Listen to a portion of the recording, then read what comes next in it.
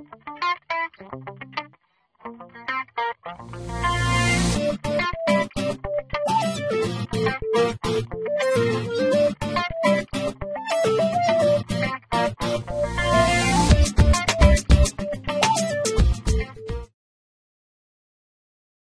I'm John C. McGinley. I'm an ambassador for the National Down Syndrome Society, and today I'm joining up with the Special Olympics to bring you a message that's very important to me. As Dr. Cox on Scrubs, you've heard me call JD many different names over the years. Patricia, Pam, Helen, Billy, Nicole, Deb, Nancy, Kathleen, Mary, Loretta, and Grace. But one name you've never heard me use is retard or retarded. Words are powerful.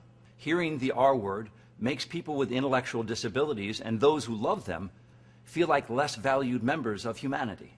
That's why we're asking you to help spread the word to end the R word.